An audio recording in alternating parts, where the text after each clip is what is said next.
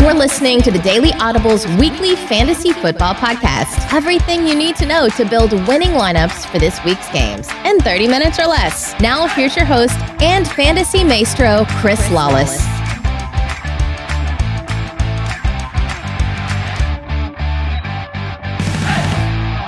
What is up, Daily Audible readers and listeners, and welcome to our NFL Week 7 fantasy podcast that will cover the main slates on both FanDuel and DraftKings. This podcast is brought to you by the Draft app. The Draft app is the only place where you can compete in live snake and auction style drafts for Week 7.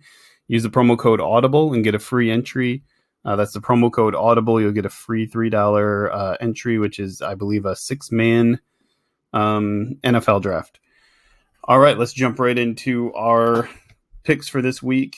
Looking at the slate, it's a 10-game slate. Some of the we mentioned in the article that some of the defenses that we like to target aren't going to be active in this slate. They're either off on a bye or they are playing one of the primetime games.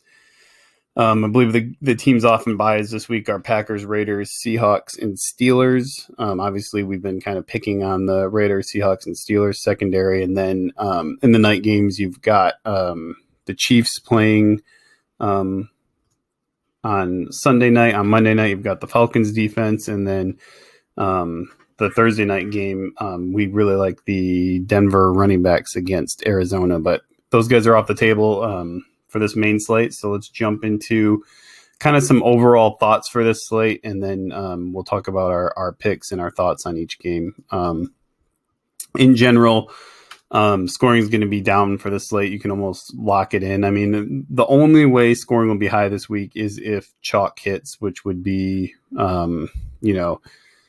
probably the 2 Rams receivers, the 2 Vikings receivers, maybe the some of the guys in the Tampa Bay Cleveland game will be fairly highly owned. So if some of those guys hit big, then, scoring could be up. But otherwise, I look for one of the lower scoring weeks, which is generally the case when you get into these weeks where there's only 10 games in the main slates. And I believe we even have one week where there'll only be 9 games in the main slate. So just some thoughts on the games overall. I think Vegas has the highest implied totals for the Rams, the Bucks, and then the Patriots as usual. We really do like the Rams this week. Cooper Kupp's out, which means volume for the other 2 receivers. And then the Bucks matchup. Obviously, the Bucks are going to give up points. They're going to score points. We're not in love with Baker Mayfield, but he'll probably put up a solid fantasy number just like everyone does. We kind of hit a home run. Was it 2 weeks or 3 weeks ago now when the Bears played the Bucks? We said to get Mitch Trubisky in your lineups, and that worked out, 400 yards and 6 touchdowns or whatever it was. So I don't think Mayfield puts up those numbers, but I do think he's a solid fantasy play in a favorable matchup here. Looking at our picks for quarterback this week, the article names Carson Wentz and Joe Flacco. Some guys that also have some shares of Kirk Cousins. I don't love Jared Goff. I mean, he's got a great matchup. Obviously, you see that green 31 next to his name and 23 points per game, and you almost want to lock him in. But I think the game flow is going to work more towards Gurley here. I think the Rams should jump on the 49ers early and ride Gurley out to a win in Week 7. Obviously, Jameis is going to be popular again. We like Kirk Cousins a lot this week. Actually, if you look at the group, kind of in that 6,000 and above range. I love Andrew Luck at home, given the fact that his opponent rank is 1 on DraftKings. I don't think there'll be many people out there with a ton of Andrew Luck shares, but I mean, he gets T.Y. Hilton back. I'm not at all concerned about the Buffalo defense. Like, they've been playing extremely well. The numbers look good, but they've given up points to good quarterbacks. They've just kind of beat bad quarterbacks down. And I think one of the arguments you'll see is like, well, what they did to Deshaun Watson, but last week, but Watson's hurt, and Watson's got some issues of his own where he's just holding the ball too long. I think he's holding the ball longer than anyone else in the NFL, so he's not seeing the game right, which the Bills are making up for a lack of talent with what they're doing schematically, but I don't think they'll be able to do that against the Colts, given the way Andrew Luck's throwing the ball right now. New England at Chicago. I don't think Tom Brady is going to, go off against the Bears defense. So I don't think, it's necessary to pay up for him at 61 in a bad road matchup, a game that they likely are just going to try and steal and get out of Chicago. Cam Newton, we won't have any shares of. We're kind of on the other end of that, as we mentioned with Wentz. Stafford's facing a Dolphins team that played with pace, a couple of seasons ago when Gase first got there, but they're actually the slowest paced team in the NFL this season. And I mean, Stafford's going to put up numbers, but the matchup isn't good enough to warrant, starting him. Same thing with Breeze. Matchup isn't good enough. He'll be solid for your season long league, as he always is, but the matchup's not good enough to warrant starting him. And then, moving down the list, looking at the value guys, Joe Flacco is really the only guy that we love this week. So it's kind of an easy week in terms of quarterback reads for us. With Wentz, he's just underpriced. He averaged 25 plus points per game last season. I think he looks as good, if not better, than he did last season. He's got that 8 touchdown, 1 interception TDINT ratio right now. He's throwing for 298 yards per game. Looking at his value overall, he's been 4x, 4.5x, 4x on DraftKings, which is pretty dang good. Anytime you have a guy that's hitting 4x every single week, and it was so Minnesota's got a bottom 10 pass defense statistically right now, but I don't think anybody's buying that they're that good of a matchup for opposing quarterbacks. And then he did it at New York Giants and at Tennessee Titans, so not the best matchups. And he's still averaging well over 4x value over the past 3 weeks. So it's time to adjust his price. For one. It's also time to start getting him in your lineups, particularly with matchups like this one. We mentioned in the article that, Carolina's defense overall is overrated. Coming into the season, they had PFF's 29th ranked secondary. Bradbury's getting a ton of hype as a shutdown corner. I don't think that he's going to be able to deal with Alshon Jeffrey. A healthy Alshon Jeffrey is a scary receiver to try and deal with, because he's got, big playability. He's got the speed. He runs good routes. He's got great hands. So that's a matchup I think they'll be able to pick on, and they certainly are going to be able to pick on anybody that tries to match up with Aguilar in the slot. And just in general, looking at the Panthers, stats, they shut down, Eli Manning, Alex Smith, and Dak Prescott, which, every defense has shut them down this season. So it's not any sort of huge feat to have done that. And then, when they played Andy Dalton, they got up 350 yards. They gave up 31 fantasy points to Matt Ryan. So they've been beaten by good quarterbacks, and then just kind of picked on bad matchups in their better games. Okay, and then our other pick was Joe Flacco, kind of an obvious one here. You just target New Orleans defense right now. You have to.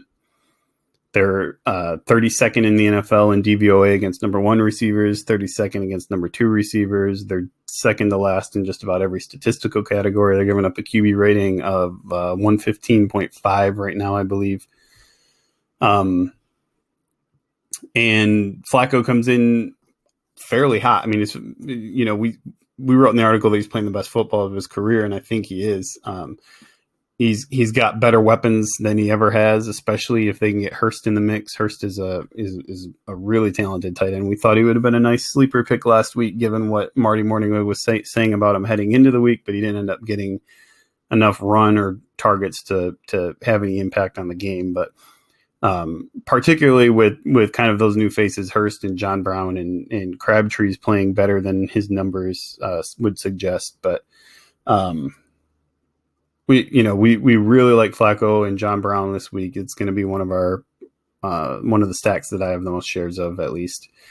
And I just don't see any way the game flow, given the fact that the Ravens over the past 2 years, they're second in the NFL in pace right now. They were first in the NFL in pace last season. I don't see any way that he's under 50 attempts. If this game's close at all and the Ravens aren't just running out the clock against the Saints, which, that could be the case, but I would expect Breeze to be able to move the ball a little and keep this competitive for the majority of the game, in which case I would think Flacco throws the ball 40, 50 times this week, and he and John Brown and maybe even Crabtree end up being good values.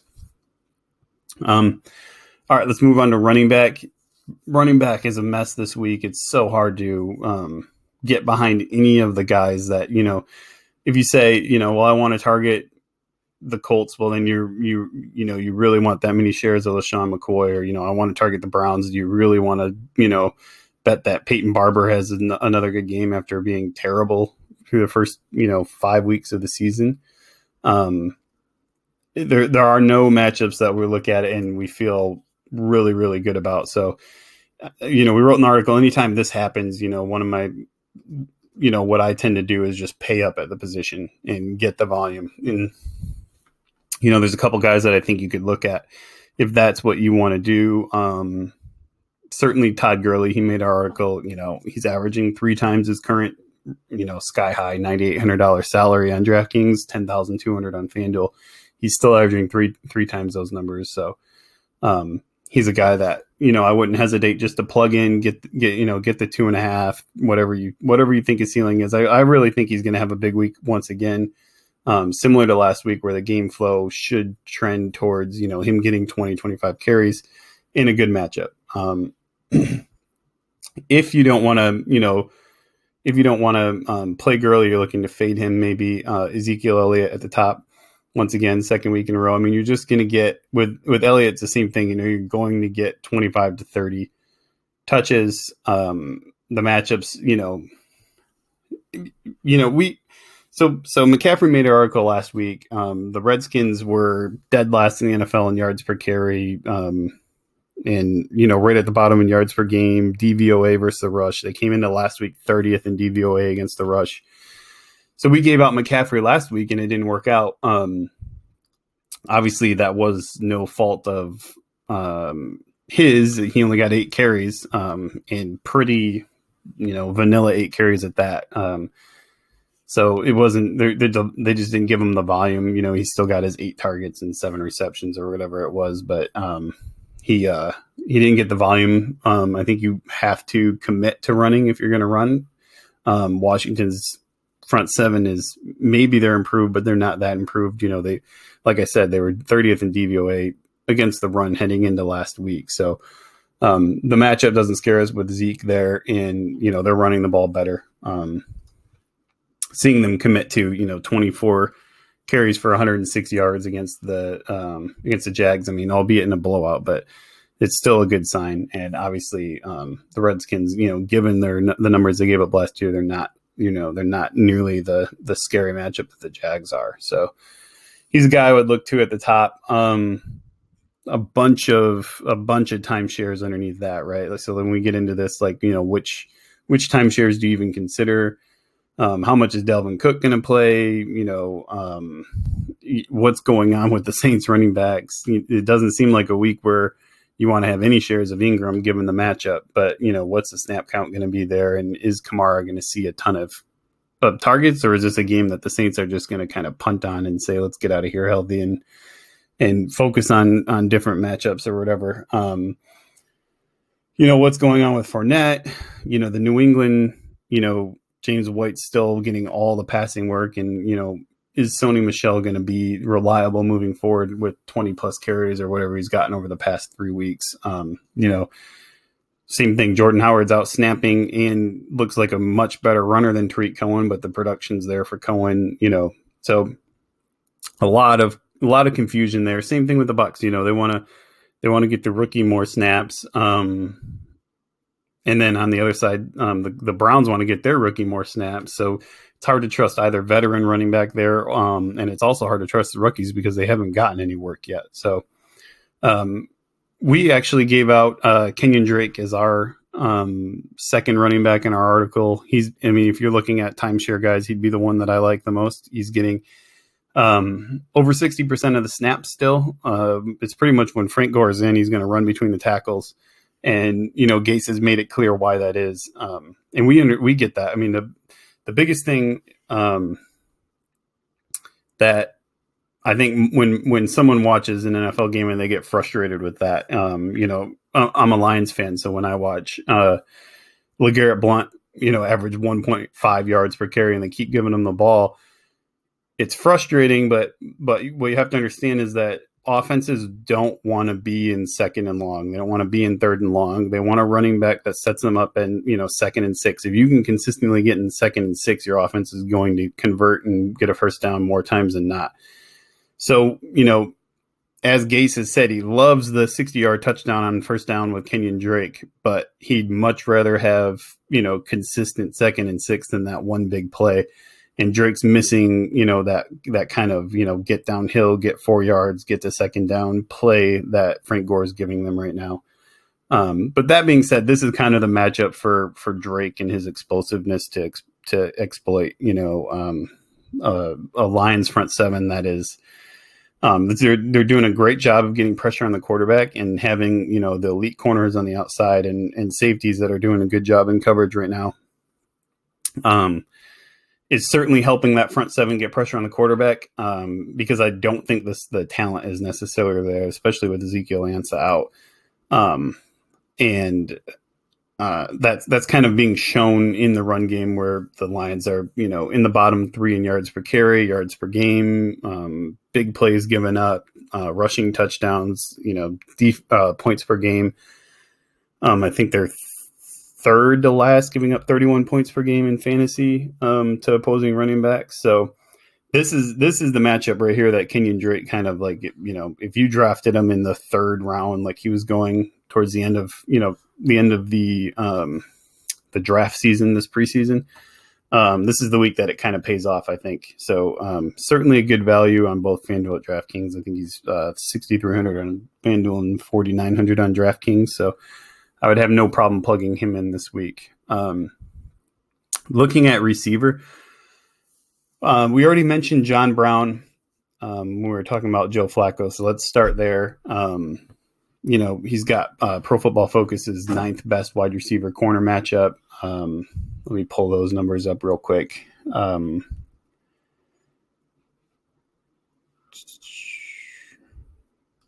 So Brown is averaging.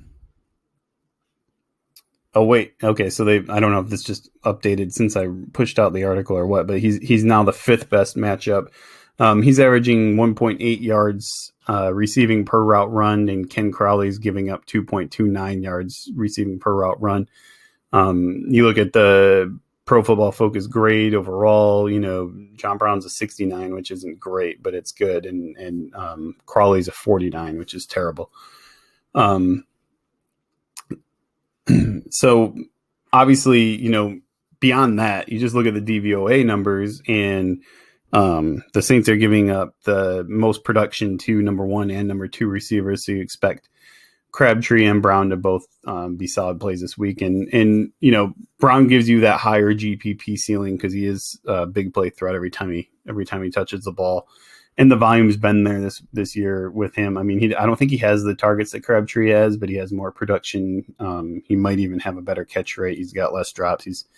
I think he's the guy to target this week. I don't see him under 100 yards in this matchup for sure. And then we gave Stephon Diggs. I think Thielen will be the higher owned Vikings receiver, obviously having reached. I think he's 8,600 on DraftKings. Yes, 8,600 on DraftKings, and he's reached 3x 5 straight games, and he's hit 4x twice in those 5. So, I mean, he's on fire. The targets have been unbelievable. I think his low this season is 10, but his average is somewhere around 13 or 14 targets per game with a high of 19.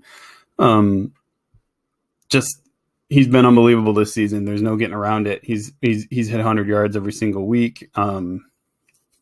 That being said, coming into the year, we were high on Diggs, and there's a reason for that.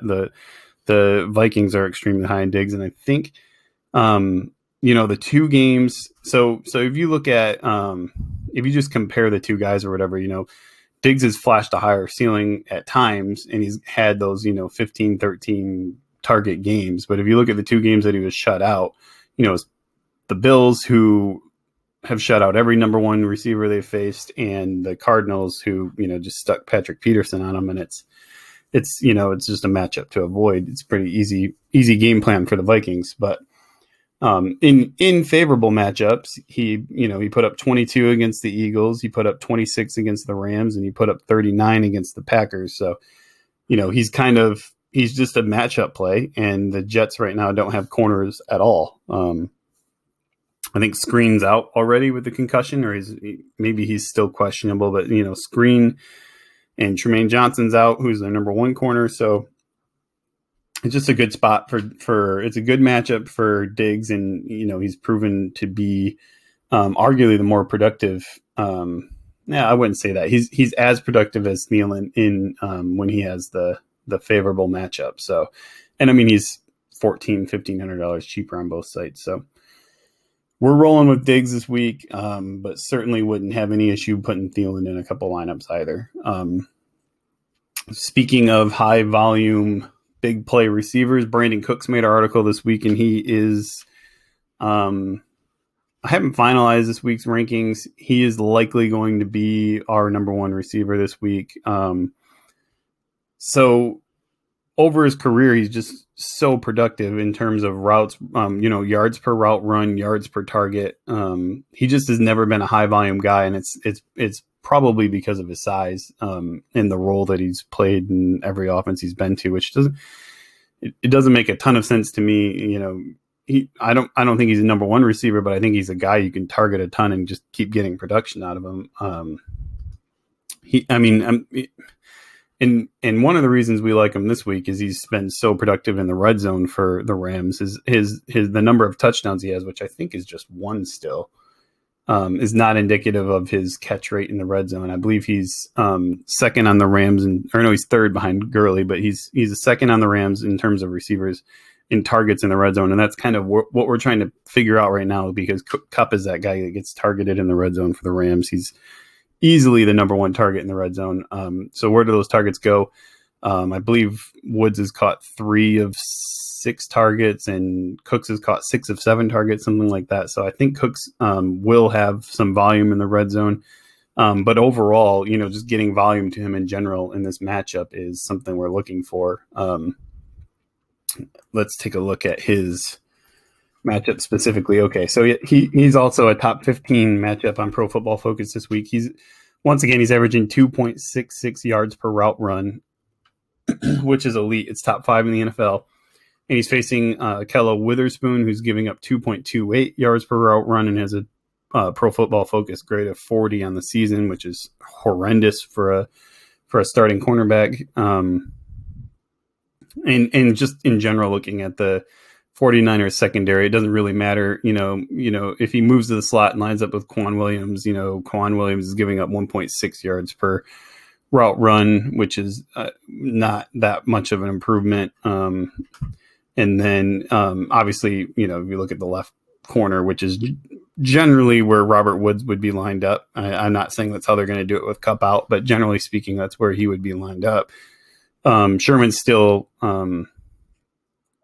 not being targeted by opponents, so there's an extremely small sample size on him this season, but he grades out fairly favorable, given that he's just not being targeted. Okay, let's see. So those are the receivers we have in our article. Again, just in general, there's a lot of,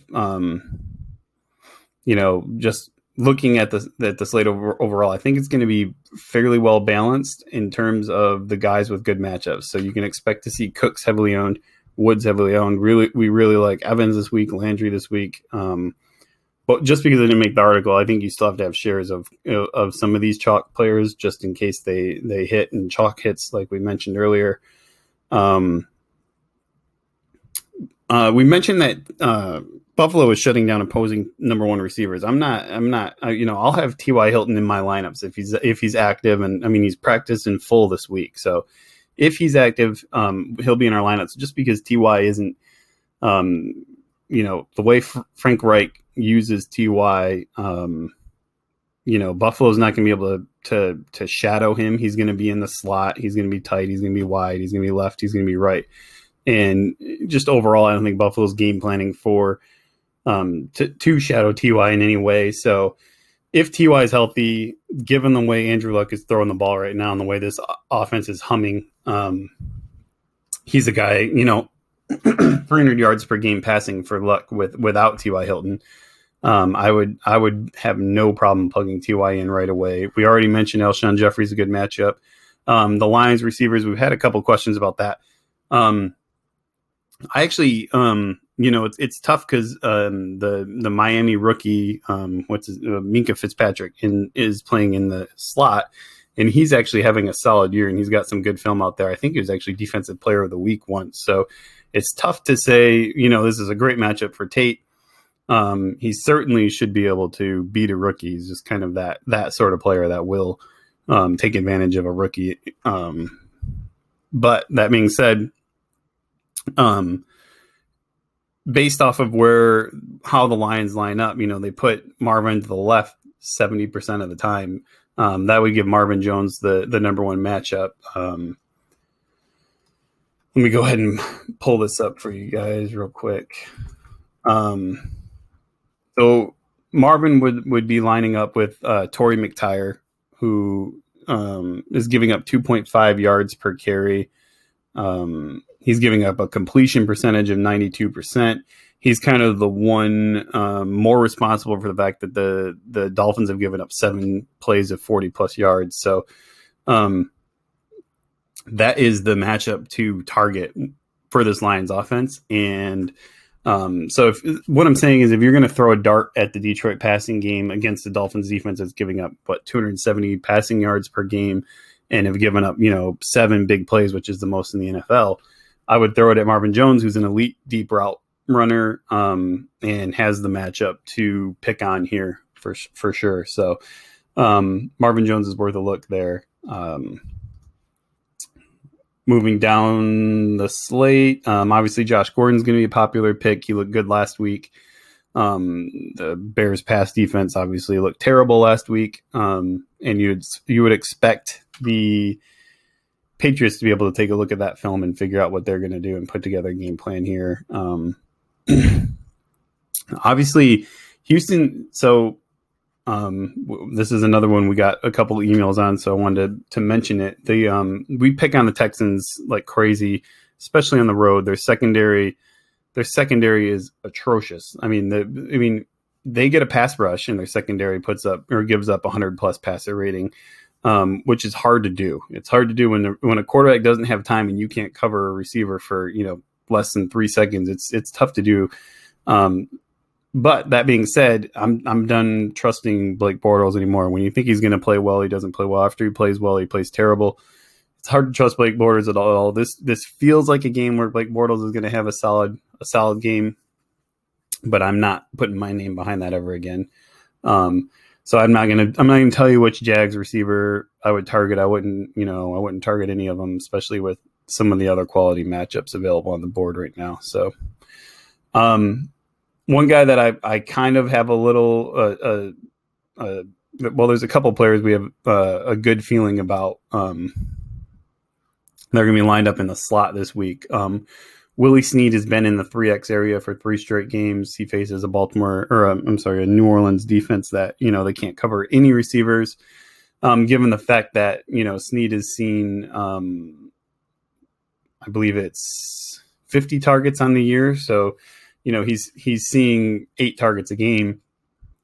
I certainly would have him on the radar this week at 4,000 on DraftKings. Similarly, Kiki Cutie's in the slot for Houston, which means he avoids He avoids the two corners from Jacksonville.